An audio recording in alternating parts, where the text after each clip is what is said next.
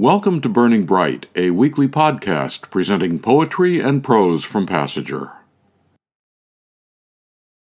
It's spring, that time of year when we think about birth, new beginnings, miracles. That's what the pieces on this episode of Burning Bright are about. Beth Paulson said, "I wrote chants after caring for my younger sister during her recovery from heart surgery. Love and loss are two themes that sometimes come forth in my writing. I believe that even in our imperfect relationships, love can intrude and endure if we allow it." Chants. That my sister was born with a murmuring heart, but I was not. That it whispered deep inside her, shh, shh, shh, with every beat, until one night a valve stopped, small dam that finally failed. That a surgeon cracked her breast open like an egg, her heart the vital yolk he probed and patched for hours, its finger-sized hole.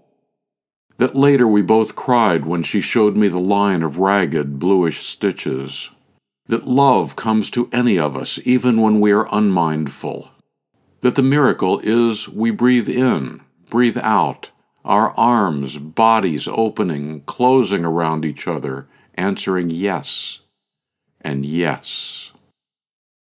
Beth Paulson's poem Chants from Passager, issue 55. Liz Abrams Morley said her grandchildren reminded her to slow down. They also reminded her of Albert Einstein's observation that we can live as if nothing is a miracle, or as if everything is a miracle. Here's her poem, Miracle. For Wesley. You make of your mouth a mirror of mine, as if at 3 months your own creation story sits on the tip of the tongue in that toothless cave we call your mouth. You fill your eyes with bare branches of magnolia, your ear with the drip of snowmelt.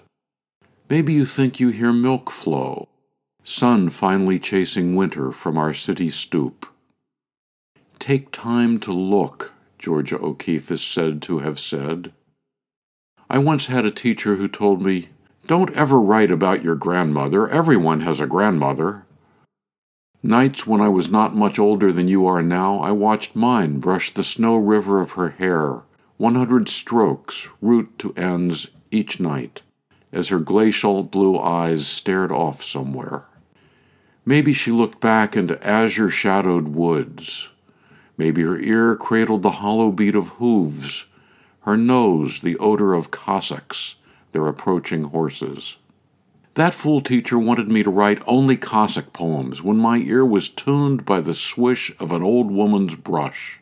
Root to end, 100 strokes, my booby transformed, become Rapunzel. This was my miracle each evening. In the morning she was all tight buns and business. Now cirrus wisps striate a milk-blue sky, and for the first time since your birth, the scent of earth screams, "Spring!" even as oil-black ice clings to sidewalks. One day I'll tell you about the burning bush, how Moses had to stop and look to see and hear the miracle. Today I point out the first crocus, and your mouth shapes the O of crocus. I tell you how the hibiscus bush hauled in from the patio late in fall, and which just last week I could have sworn I'd killed, was only sleeping. Now it presses watery green leaves from dried stalks. Wesley, look, it will flower again. Listen, there are 2 ways to live, as if nothing is a miracle, as if everything is. Let others live in dark forests, hoofbeats of Cossacks, their memories' baseline. Let them wake each day and call that living. Miracle, Liz Abrams Morley from Passager, issue 59. Wendy Hoffman said, I was in another country searching for my real self when I had this experience. The feeling is lasting. Here's what she wrote about it. Birthday. On a forest path studded with hypnotic bouquets of wild red, yellow, and purple emerging from a green carpet of shiny pointed leaves, I feel a kiss slide and press in, though it is not physical.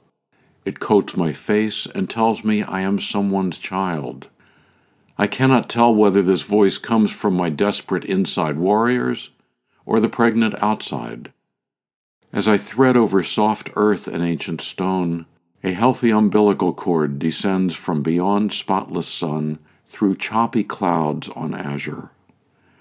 It is spring and my birthday. The air smells of swollen summer. After 70 tortuous, orphaned years, a pleasure joins to my barren lips.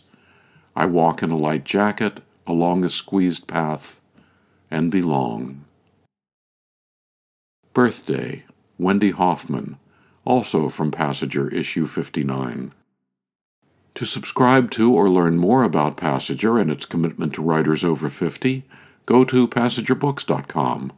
You can download Burning Bright from Spotify, Apple and Google Podcasts, Audible, and a host of other podcast apps. For Mary, Christine, Roseanne, and the rest of the Passenger staff, I'm John Shore.